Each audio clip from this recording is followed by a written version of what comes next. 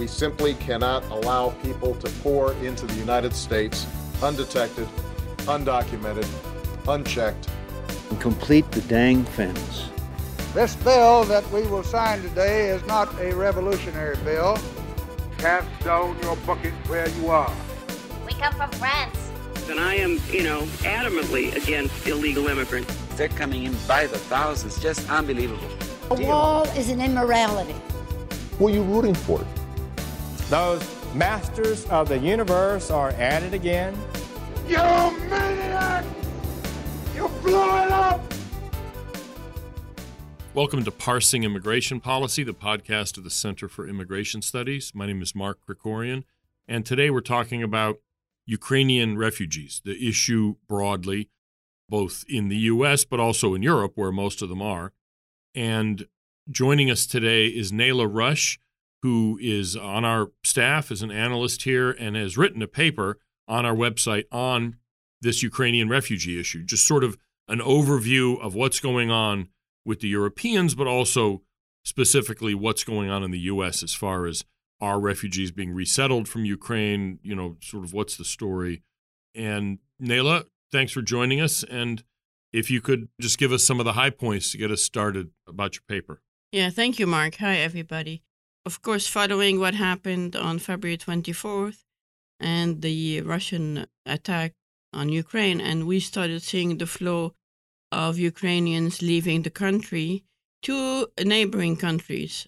I wanted to look mainly at where were they going, how were they welcomed in these countries they were going to, if there was a framework set by the EU, the European Union. I wanted to look also at the response from the United States to this recent flow of refugees, and look also at the Ukrainian population we have here through the resettlement, refugee resettlement mainly. And following that, I wanted also to kind of put face to face, which some commentators have, about the 2015 crisis of the mainly Syrian refugees, and there were some Iraqis, Afghans, etc., leaving mainly the Middle East to go to Europe, and how they were not very warmly welcomed by some commentators. And I want to counteract this argument a little bit. Just to begin with, what are we talking about? There's, I believe, 4 million Ukrainians roughly, right, have left the country? Yeah, over like 4.4 maybe by now. It adds every day, obviously, and the longer and the more geographical width of the conflict, people will flee more.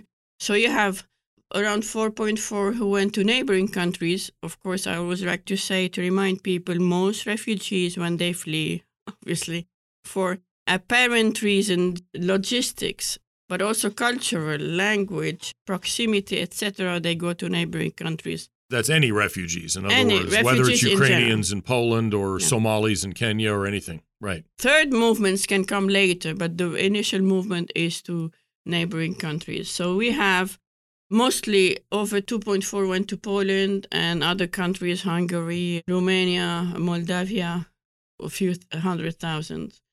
And already you have a big population of Ukrainians who were economic migrants, in mainly like 1.5 million in Poland alone. Before the war. Before the war. Right. So people had some kind of connection, friends, family, etc., and they would go to the countries where they had these connections. That's also another thing about migration, is that people usually use their networks more often than not. So most of the Ukrainians are in Europe, obviously.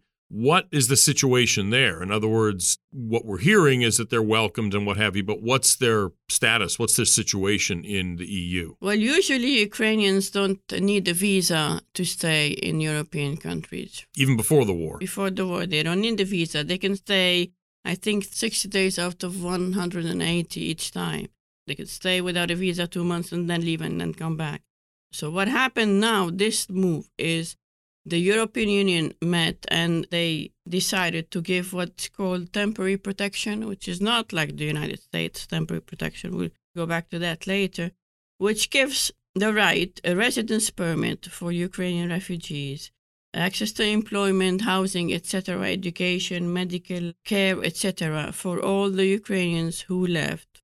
Also for the Ukrainians who have status as refugees who used to be in Ukraine and had to leave too, or international protections. Other nationals who are living in Ukraine are going to be helped to go back to their own homes. Because there were a lot of students like from Africa and elsewhere. Yeah. So the point is they're letting them in, but they're letting them in to take them to the airport and fly home. Yeah, unless if it's impossible, they will give them some type of protection. But with this protection, that the temporary protection has been decided for 1 year, it can be extended twice, 6 months, another year. And if the third year has to be agreed upon, and it can be ended at any time. What I think was learned from a lesson in the late 1990s from the Kosovo crisis, when you saw also flows of refugees in Europe then, is that there was no coordination and people went where in a country that offered the most benefits. So to avoid that and to kind of harmonize the move, they gave them this temporary protection. However, if you get a temporary protection in one country, you can't go and live in another country. You cannot go and get employed into another. You can go visit, but the temporary protection is a residency of this specific country. Interesting. You mentioned at the beginning the Syrians thing, so why don't we just briefly talk about that? I mean, that's a lot of people, folks on the left especially, have been saying, well, you know, they're hypocrites or racists or what have you by letting the Europeans in, but not letting all the Afghans and Syrians and others, which was back in 2015. What's the difference between those two flows? If we want to be fair in comparing, I think that the whole thing was looked at from a specific angle, which is the wrong angle. It's like we're welcoming Ukrainians, we didn't welcome Syrians, or at least weren't as warm as welcoming Syrians and Iraqis, etc. It's because of their religion, it's because Europeans are racist. That's the claim. My point is, the Ukrainians left to neighboring countries, right? And the neighboring countries opened their doors to them. Right. The same thing happened with, let's stick with the Syrian crisis, because that's the most number. Sure, back in 2015, they were mostly Syrians, right? They were mostly Syrians. Millions of Syrians had left Syria. In 2011, the war started in Syria. Syrians started leaving in 2011 and going to neighboring countries. Lebanon, Jordan, Iraq, etc. Turkey, probably most of them. Turkey, most of them in Turkey. And then these countries opened their doors just as European countries opened their doors to Ukrainians. However, in 2015, the movement of these refugees, the Syrian refugees, started moving towards Europe.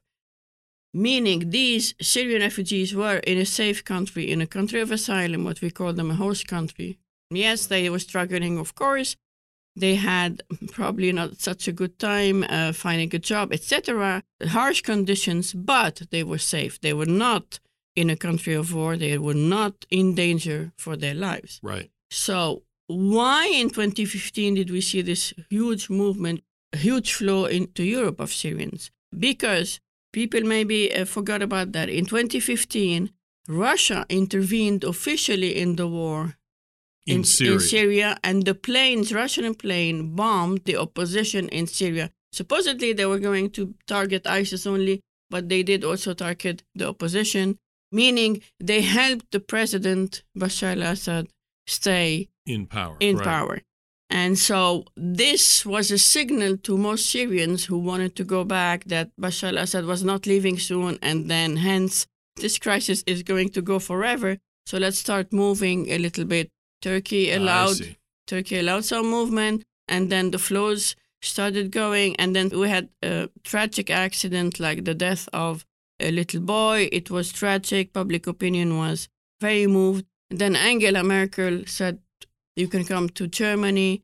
We don't apply the Dublin Agreement, etc. And hence the hundreds of thousands, over a million going then. So you cannot compare, I think, in all fairness, both situations. So essentially, if you're going to compare it, you have to compare the Syrians going to Turkey and Jordan and Iraq and Lebanon. That is what's comparable to the Iraqis going to Poland and Hungary and Romania. It's the 2015 crisis was people who were already somewhere, would be like the Ukrainians from Poland who are now in Poland going to some other country far away. I mean, I'm not sure where they'd want to go from there, but if they were, say, going to Algeria or something, they were already in Poland, just as the Syrians were already in Turkey. Well, a good example would be some in Poland are coming to the United States. Right. And we've seen a few thousands, I think. The HS secretary said around 3,000. There are other reports about around 10,000 who made it to Mexico and are trying to enter the United States. So let's talk about that, about this sort of next step. In other words, Ukrainians who are already in somewhere, Poland or Romania or Hungary or what have you, then moving on to come here.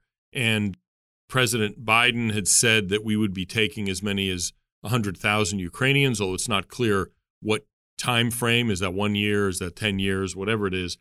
And there's also a special loophole in the law for people from the former Soviet Union who are religious minorities called the Lautenberg Amendment. So talk a little bit about what's the story with Ukrainians coming to the U.S. Initially, the Biden administration had said most refugees want to go to neighboring countries. They want to be close to their country so they can go back fast. We're sending them a lot of money, humanitarian aid, etc.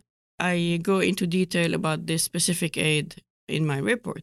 After a month or so, a little bit with pressure by refugee advocates, President Biden from Brussels changed his mind and said, we are ready to welcome around 100,000, like we said.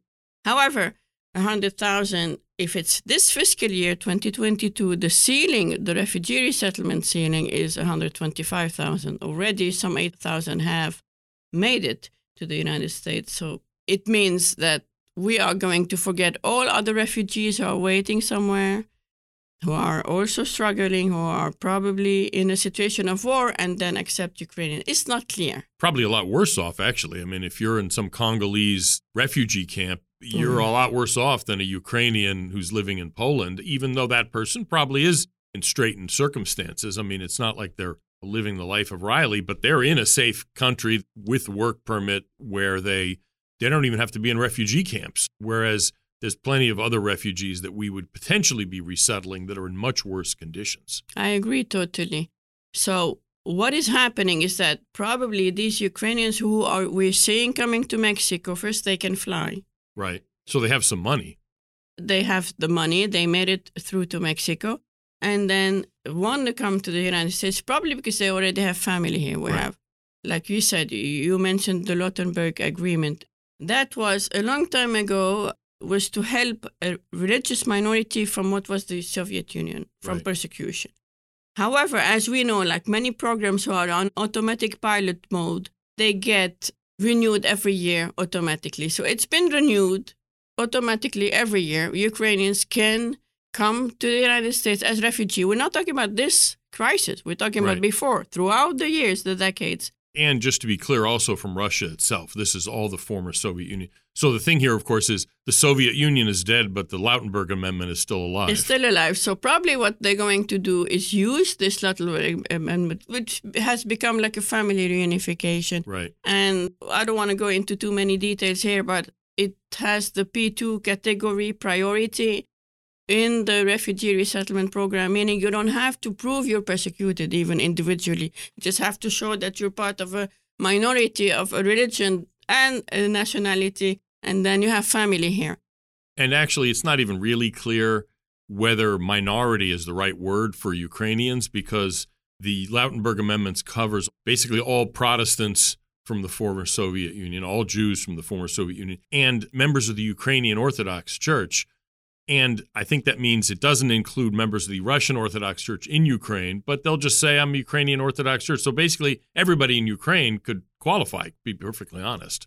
Exactly. You have an affidavit from here to bring your relative and you come. So probably President Biden is thinking of that when he said we're going to give priority to those who have family already here. So that's what's going to happen. However, these numbers will not be as 100,000 or as many as those who fled to European countries. Obviously. I want to go back here to one important point.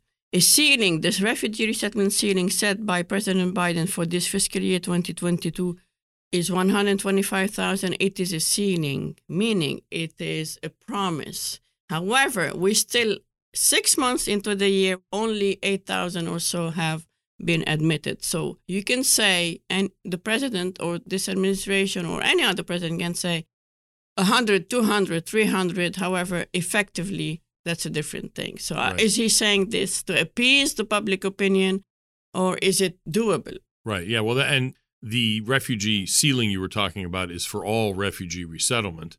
It's a good question, though. Might as well mention it now. Why is the number so low? I mean, the Biden administration looks like it's going to be admitting fewer refugees through the resettlement program than the Trump administration did. What's the issue there? Well, the official reason from the Biden administration, it's obviously Trump. Blame it on Trump. He dismantled the refugee resettlement organization, and we're going to have to build it again. And it's he's also the reason the weather is bad and their car doesn't start and everything else. Yeah, probably. And the reason is, well, in my opinion, first and foremost, the crisis at the border. All federal resources have been diverted to deal with these people coming from Central America and unaccompanied minors, but adult also. The second crisis that came to top things up was the Afghan crisis. Mm-hmm. They were admitted, the evacuees were evacuated into the United States without a visa. They were paroled in. A parole does not have the right and benefits as a refugee. However, there's a bill that was voted that gave all the benefits of a refugee resettlement program to the Afghan parolees and the future Afghan parolees who can bring their families here.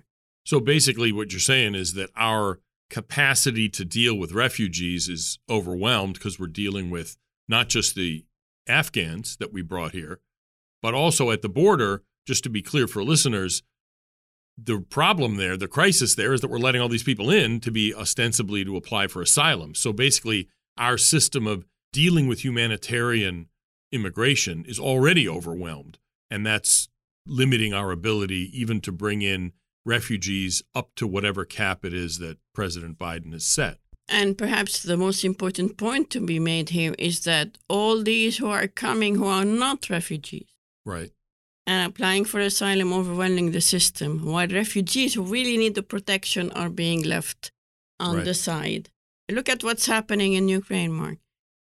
These millions went to neighboring countries. They did not apply for asylum. Right. Even though, obviously, they would have had asylum the second because, they're fleeing war. So there was another type of protection was set up for them, which was faster and more efficient, and they got the right to stay. This is that temporary protection. That's a temporary protection. Right. While here, compare this to the situation of the border in the U.S., and the Central American minors coming and will not get a claim for asylum, who are not asylum seekers but are applying for asylum, while real asylum seekers are not applying for asylum. Those who are coming here are applying for asylum to enter the country, to be able to come in. So it does suggest how broken the very concept of asylum is, because our asylum system is being used basically for purposes of illegal immigration. And in Europe, they're skipping their asylum system altogether and just giving the people who are genuine asylum seekers some other status because it's just easier to do. I mean, it does highlight how asylum as a institution under the UN Refugee Convention has really, in my opinion, outlived its usefulness. It's just not being used the way it was intended, and it's being misused in ways that probably were not envisioned at the time back in the 50s when it was set up. Exactly, and that is one part of this decision that the EU made to give temporary protection, saying that we don't want to overwhelm the asylum system. So millions of refugees, and has set up a process fast and efficient, and we are here overwhelming a system that shouldn't be overwhelmed like this, and we are leaving alone refugees who really need us. Another, maybe you want to let me mention a little bit, two more things that the U.S. is doing. It's allowing Ukrainians coming to the border here to apply for asylum. And we're letting them in even despite the Title 42 restrictions, which are still in place when we're recording this. But they're letting Ukrainians in at the Tijuana-San Isidro border crossing, while other people who aren't Ukrainians are still waiting there saying, what are we, chopped liver? So you can see why it would, get some resentment from people. The other thing is that they are giving them TPS, those who are already here. which is temporary protection status, Right. which means they cannot be deported. And they get work permits. And they get work permits, true. And the interesting thing there is, I mean, it's not the same as that European status. They call it the same, temporary protection. But here, we use it routinely. It's not in Europe. I think that was a unusual thing, right? Was that the first time they'd used it? That was a historic decision. Right, yes. right. So it was the first time they used their version of what we call TPS here, temporary protected status. We use it almost routinely. In fact, this administration has already given it to, 500,000 people, something like that. And as far as I can tell, and I've looked around, no one has ever been removed from the United States because their TPS expired. It's basically really a permanent status. It's not a temporary status. If I had to bet, I'd be willing to put $5 down that none of those Ukrainians is ever going to be made to leave either. In other words, that their temporary status in Europe isn't going to be temporary. Some of them will go back if the war ends, but no one's going to be made to go back because their temporary status expired. Maybe I'm wrong on that, but I don't buy it. I mean, and so, there is a certain amount of dishonesty there, whether we do it or the Europeans do it, and calling it temporary. You can see why, for political reasons, for their own voters, they would want to say that. But there's nothing as permanent as a temporary refugee. I just don't believe it. I agree, but I don't think it'll be as autopilot mode as here. I think they might stop it, find some other way, another Well, they'll avenue. come up with a different label, but yeah, I mean, there's another still avenue. Yeah. The temporary part of any of those, I think, is more for domestic political consumption. It's like the sugar that makes the medicine go down. They really ought to be saying up front, okay, folks, none of these people are leaving, or we're not going to make any of them leave if they don't want to leave. That's why, and this is a broader issue with regard to refugee resettlement, when we help people near their country, in the neighboring country where they've taken refuge, they're a whole lot more likely to go back when things settle down. The Ukrainians who moved to Sacramento, they're never going back. I mean, some of them might, but they're not going to be going back. How many Afghans went back after the Soviet Union lost? Iran and Pakistan pushed some back. We never made anybody leave, and they're not going to leave. When you resettle people thousands of miles away, they're never going home. Whereas, from Poland, they might be going home when the war ends. True. Also, what the United States is doing is we are the number one funder of all these organizations who Right. deal with refugees and migrants, IOM, UNHCR, etc.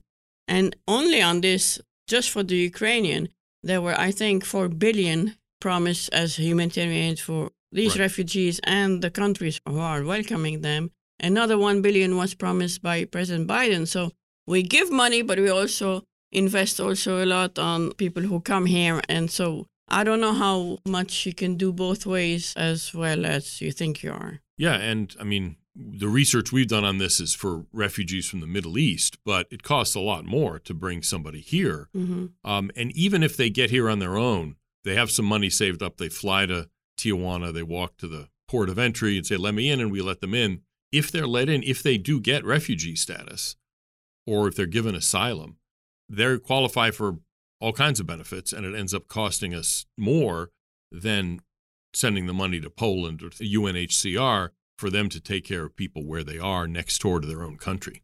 It's interesting you mentioned this because the Biden administration has just decided to increase the monthly help, the cash that they gave refugees, which was 8 months. Mm-hmm.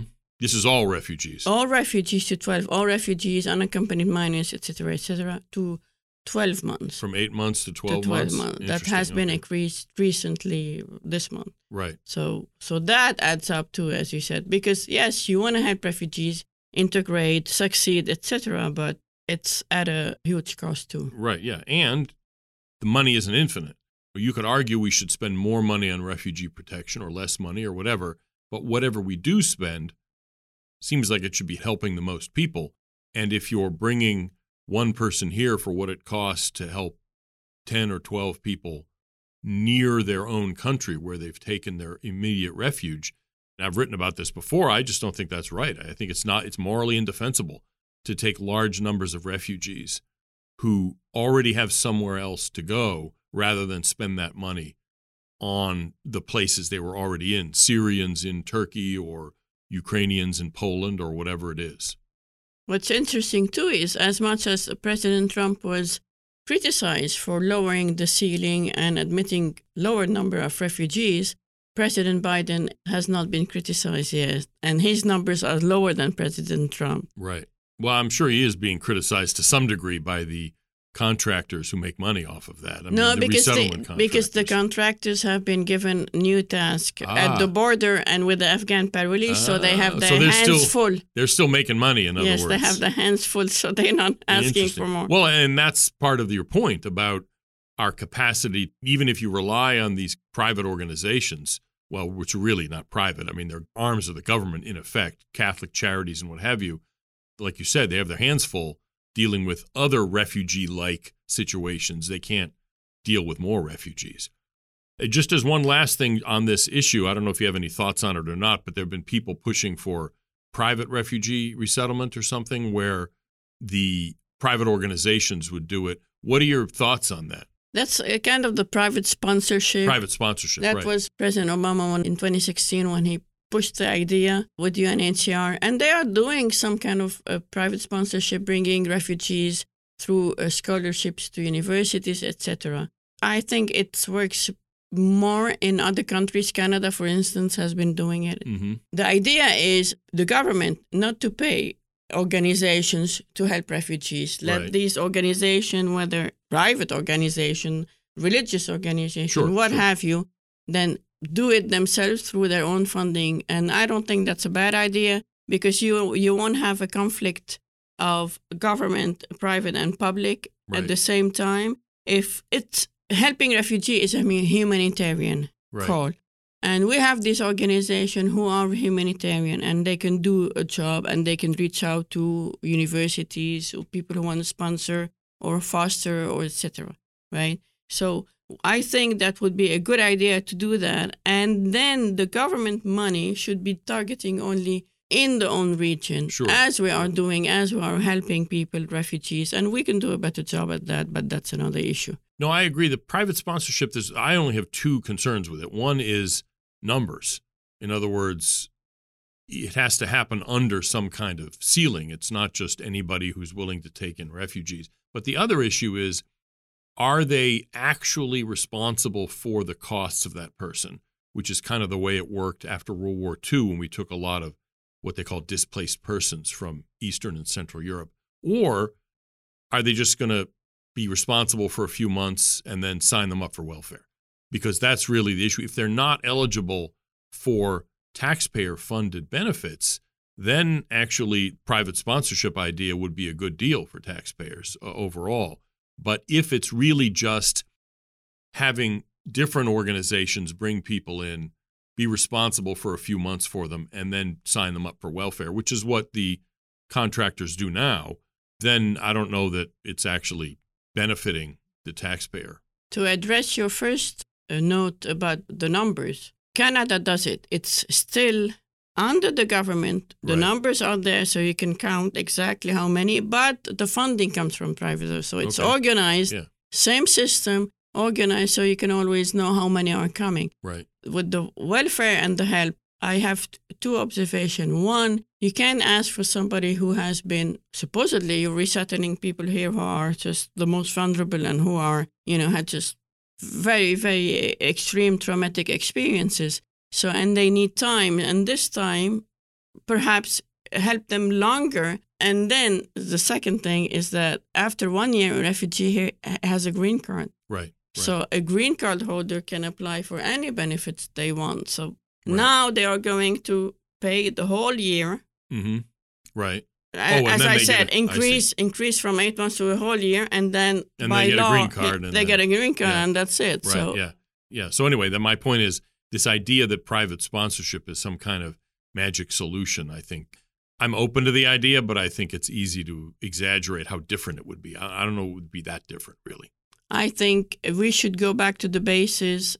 Refugees need help in their own region. Right. Make UNHCR, United Nations, IOM, whatever, whoever is helping them more accountable, better help.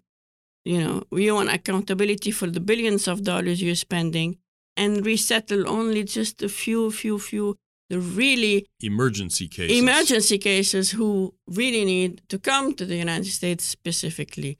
I think then it'll be the best solution for everyone. And less contentious, I think, as well. So, I mean, that point here, there is, just to finish it up, to de-link refugee protection from immigration, because now it's just really seen as the same thing. In other words, there's all these different ways that people can get immigrants into the United States, and this is just one of them. In fact, some of these contractors actually have arrangements with meatpacking plants in the Midwest to funnel refugees into their meatpacking plants as employees. And that whole concept, I mean, I think we really do need to see a kind of de-linking of refugee protection from immigration. Anyway, the paper is online at CIS.org about Ukrainian refugees by Nayla Rush. And Nayla, we'll have you back again when there's another big refugee issue to talk about. Thank you. Thank you, Mark. And finally, I wanted to talk about something else that's in the news. The border disaster created by the Biden administration is ongoing. And recently, the state of Texas is trying to take some measures to limit the consequences of the border disaster. This is not new. Texas, as well as other states, have sued in the courts on a variety of immigration-related issues. But what Governor Abbott in Texas has been trying to do is some things beyond that. And a while back, Texas decided it was going to build some sections of wall, of border fencing on its own. And that has been ongoing. I think they completed the first section of it in South Texas a couple of weeks ago. But Governor Abbott recently announced two other measures that got some attention. One maybe more attention than the other. The one that got a lot of attention was he said he would be busing illegal aliens to Washington, D.C. This got lots of attention. And this week, the first I think dozen or so, in fact, were bused to Washington and dropped off in front of the Capitol building. This is catnip for reporters and for activists on both sides of the issue, and we'll get a lot of coverage, but it is, it's political theater. I mean, it is a stunt in a sense. I don't even use that in a derogatory sense. Politics is partly theater, but it's not necessarily going to have much of an effect on getting the administration in Washington to do anything about the border disaster, specifically to delay the end of Title 42, which is expected on May 23rd, and everybody is worried about what the consequences of that are going to be because there's going to be a huge surge of people. But something else Governor Abbott started to do over the past week or so is maybe likely to get some more results, and that is he is having his Department of Public Safety do safety inspections of trucks coming from Mexico after they pass through the immigration and customs check that the federal government does at the border, of course. But right after that, Texas has the authority to do safety checks on these trucks. And so what they've done is, at some of the busiest crossing points, is do very detailed, very meticulous safety checks of all the trucks. And, this slows down traffic immensely. Apparently, the trucks are backing up for miles and miles into Mexico. And this is not presented as an attempt at political pressure. It's just a safety measure. They have the authority to do this. They need to check and make sure the truck's brakes work and all the rest of that. But it seems, from the outside, pretty clearly this is an attempt to put pressure on Mexico to do more to obstruct the flow, interfere with the flow of non-Mexican illegal aliens coming through that country and crossing our border. And everybody's complaining. The business groups on the U.S. side are complaining. The Mexican government is complaining. Apparently, the governor of Texas is going to be meeting with, or maybe has already met by the time you hear this, with the governor of Nuevo León, which is one of the border states in Texas, and a lot of the roads that third country illegal immigrants take to get to South Texas go through the state of Nuevo León. And presumably to try to work with that governor to have him use his resources, his state police and what have you, to try to break up and redirect and interfere with this flow of third country illegal aliens coming to our border and then using bogus asylum claims as a way to get in. Maybe this will put pressure on Washington to also do something. I'm not hopeful about that. I think it's more likely to get the Mexicans to act, because exports to the United States are extremely important for Mexico. They're important for us too, but they're more important for Mexico. And Laredo, Texas, which is one of the places where they're doing this inspection slowdown, as it were, is the number one truck crossing on the whole Mexican border. Car parts and all kinds of other materials go through there. This is the kind of thing that is going to cause economic pain if it continues, but the point of it seems to be to apply pressure and get Mexican authorities and maybe even the authorities in Washington to pay attention. This is the kind of thing states can do. Obviously, Texas is in a better position than other states to do this kind of particular application of pressure. But it's important because the states aren't just subdivisions of the federal government. They have their own authorities, and the federal government's abdication of its constitutional responsibilities on immigration have a real effect on the states, not just Texas, but every state, because in a sense, every state is a border state now. And so we'll see if these efforts by Texas do in fact bear fruit. But even if they don't, it's important that Texas give it a try, because there's at least 2.5 years or almost 3 years left in this administration, and the situation at the border is only getting worse. This is Mark Krikorian for Parsing Immigration Policy. If the podcast platform you're listening to this on allows ratings or reviews, please give us a rating or a review. And if you have any comments or complaints or what have you, feel free to just email me directly at msk@cis.org, and I hope you'll tune in next week.